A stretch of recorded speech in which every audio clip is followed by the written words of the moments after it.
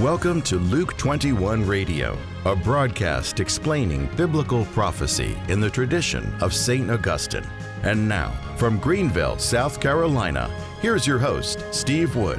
Hello, this is Steve Wood, and welcome to Luke 21 Radio. We are in Daniel chapter 9. Today's episode I'm entitling The Two Best Ways to Predict the Future. Let's take a look at Daniel chapter 9, just the first verse as it opens up. It says, "In the first year of Darius, a Mede, he became king over the realm of the Chaldeans." What happened is that in Daniel so far, we've seen two different types of images of four world empires, the first one being the Babylonians. They had conquered the Israelites, deported them, Daniel and his companions among them, to Babylon. And now the Medes were the second world empire, had conquered the Babylonians. So there was a new king, a new empire, and this was a major world event. And sometimes when a world event happens, it might be something political, might be something economic, cultural, even geophysical type things going on. It could prompt us to discern what might be going on around us in the present as well as the future. And this occurred in 586, 587 BC. So the overthrow of the first world kingdom gets Daniel thinking. And it's not a bad idea to start thinking when you see things changing, major changes, shakeups even, or even calamities, and it should move us to investigate on a deeper level. But where do we turn? And that's why I want to talk about the two best ways to predict the future. When I was in seminary, our seminary was given an opportunity to do a sermon on the county fair on Sunday morning. And so some seminarian was going to go and do some open-air preaching at the fair, and people were asking around, and it seems that I was the only one that they could find who had done any open-air preaching. So I started my sermon like this: "Hi, I'm here to tell you about Jesus. Please come close." No, I didn't start that because they would have headed for the exit. I said, "Come on over. I want to tell you your future." Everybody wants to know their future. Come on, I really mean this. I want to tell you your future. And people came. And when they came, I started telling them about the two ways. In the Old Testament, there's a whole chapter in Deuteronomy 28 saying if you choose one way, if you choose the way of obedience to God, you will be blessed in all these multiple ways, comprehensive ways, versus if you choose to go away from God, there will be curses of disobedience. And the same thing is proclaimed in Leviticus chapter 26, a little bit more condensed, but the same thing, the two ways. Jesus taught the two ways in the Sermon on the Mount, the broad way and the narrow way. And I want to be clear that the two ways can apply to a whole nation and it can apply to an individual. And in the early church document called the Didache, the teachings of the apostles used in the early church, it begins with talking about the two ways. It was the way to teach discipleship. I'm just going to give you an example from Deuteronomy 28. Again, you predict the future by a moral discernment. Are you in the way of obedience, or are you in the way of disobedience? And Deuteronomy 28 and verse 12, this one is it's dollars and cents. It's pretty straightforward and simple to see, and it's just an example. Deuteronomy 28:12, "You shall lend to many nations, but you shall not borrow. And the Lord will make you the head and not the tail." In other words, you'll be above the nations. Conversely, later in the chapter, the curses of disobedience, Deuteronomy 28, starting in verse 43, "The sojourner who is among you shall mount above you higher and higher, and you shall become lower and lower. He shall lend to you, and you shall not lend to him. He shall be the head, and you shall be the tail. All these curses shall come upon you and pursue you and overtake you till you are destroyed, because you did not obey the voice of the Lord your God. So here's the economic realm.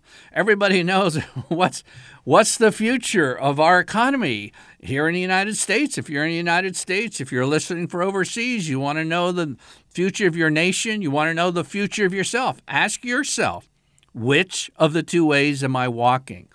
But we're not just solitary individuals. We're a part of a people, a culture, and a nation in which we live. Which way is our nation walking? I think it's not coincidence that the United States, perhaps one of the most prosperous nations, probably the most prosperous nation in the history of mankind, became the world's largest debtor country in 1985. And here you have the two ways working out in the economic realm, but there's many other ways, from military to government to health, all kinds of things going on. So, obedience or disobedience from the choice of the two ways is the first and most effective way to predict the future. Again, this is a moral prediction. It's not a crystal ball. And just ask yourself, which of the two ways is our nation on? It maybe in the past had taken another way. What are we taking as a path today? Now, right along with that first way is a second most reliable way to predict the future. And it is, and I'm going to say it point blank, it's the Word of God proclaimed in Holy Scripture. We want objective things. And the second most reliable way to predict the future is the Word of God proclaimed in sacred Scripture. Now, I'm going to say some things that are going to shake the tree a little bit, so here we go. We are not talking about internet prophecies that uses God's name in a little verse here or there out of context.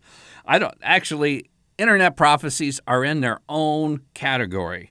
I personally would recommend staying far away from them until you're well versed in your catechism, your papal documents, and above all, the Bible itself. But when we're talking about reliable way to predict the future, we're not talking about apparitions. We're not talking about visions. We're not talking about dreams. We're not necessarily talking about theological experts, okay? These are secondary sources, good sources, but secondary sources. Private revelation or a person's even expert opinion is not the same as public revelation. And so often when it comes to predicting the future, everybody kind of wants the easy way and go where somebody has a dream, somebody blogs about something other than Scripture itself. And even when it's using Scripture, you have to double check by investigation. I've told you before, but one of the simplest ways to do it is I like section 675 of the Catechism. It's just right in the middle of talking about the end times. And just look at those paragraphs around section 675, and then look at the footnotes, the scriptural footnotes, and that's how the Catechism is using the Scripture to interpret the future. If you don't double check, you'll find there are experts that have quite a wide hearing that aren't teaching the same thing as the Catechism teaches and the Scripture teaches.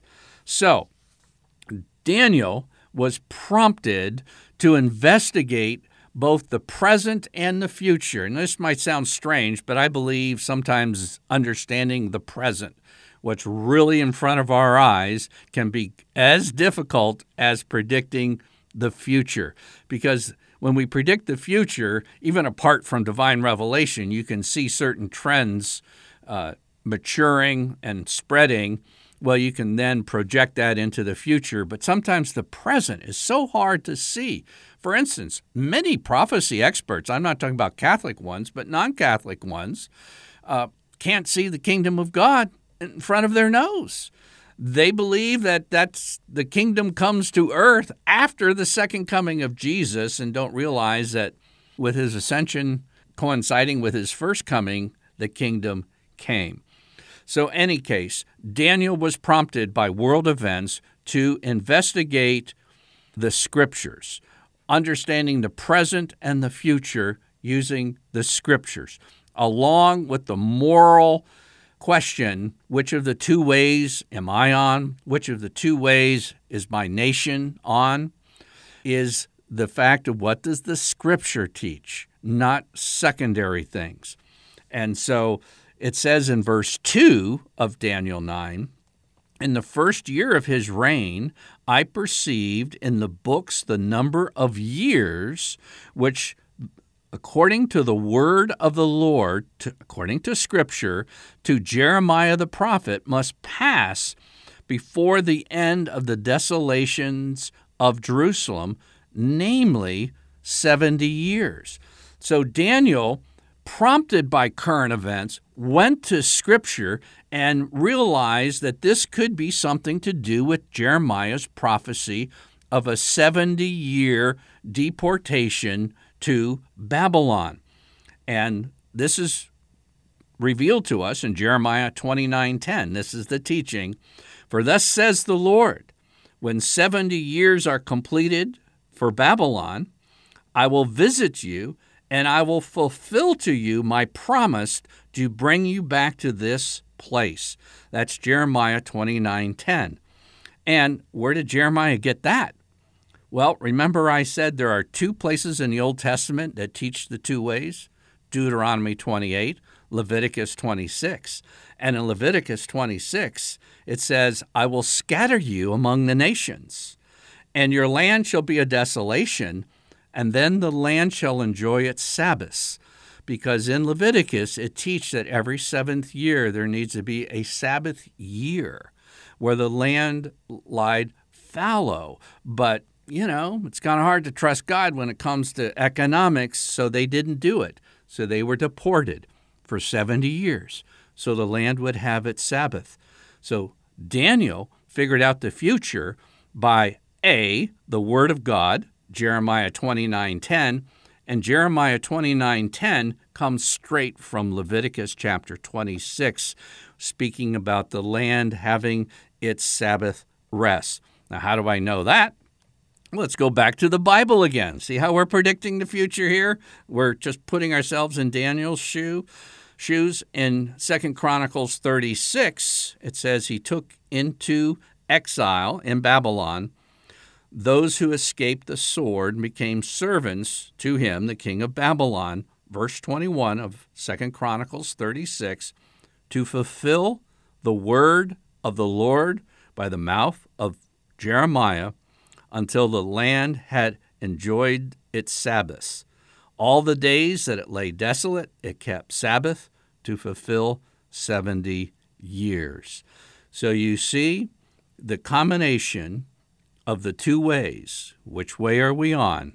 Are we on the way of blessing, or are we on the way of cursing and judgment?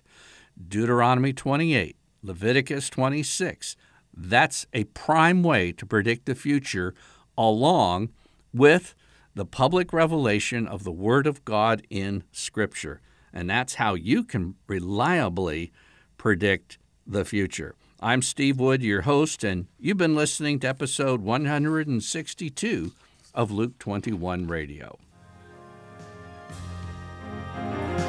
Luke 21 is a radio outreach of Family Life Center International. To learn more about biblical prophecy and to order copies of Luke 21 broadcasts, visit us online at luke21.com.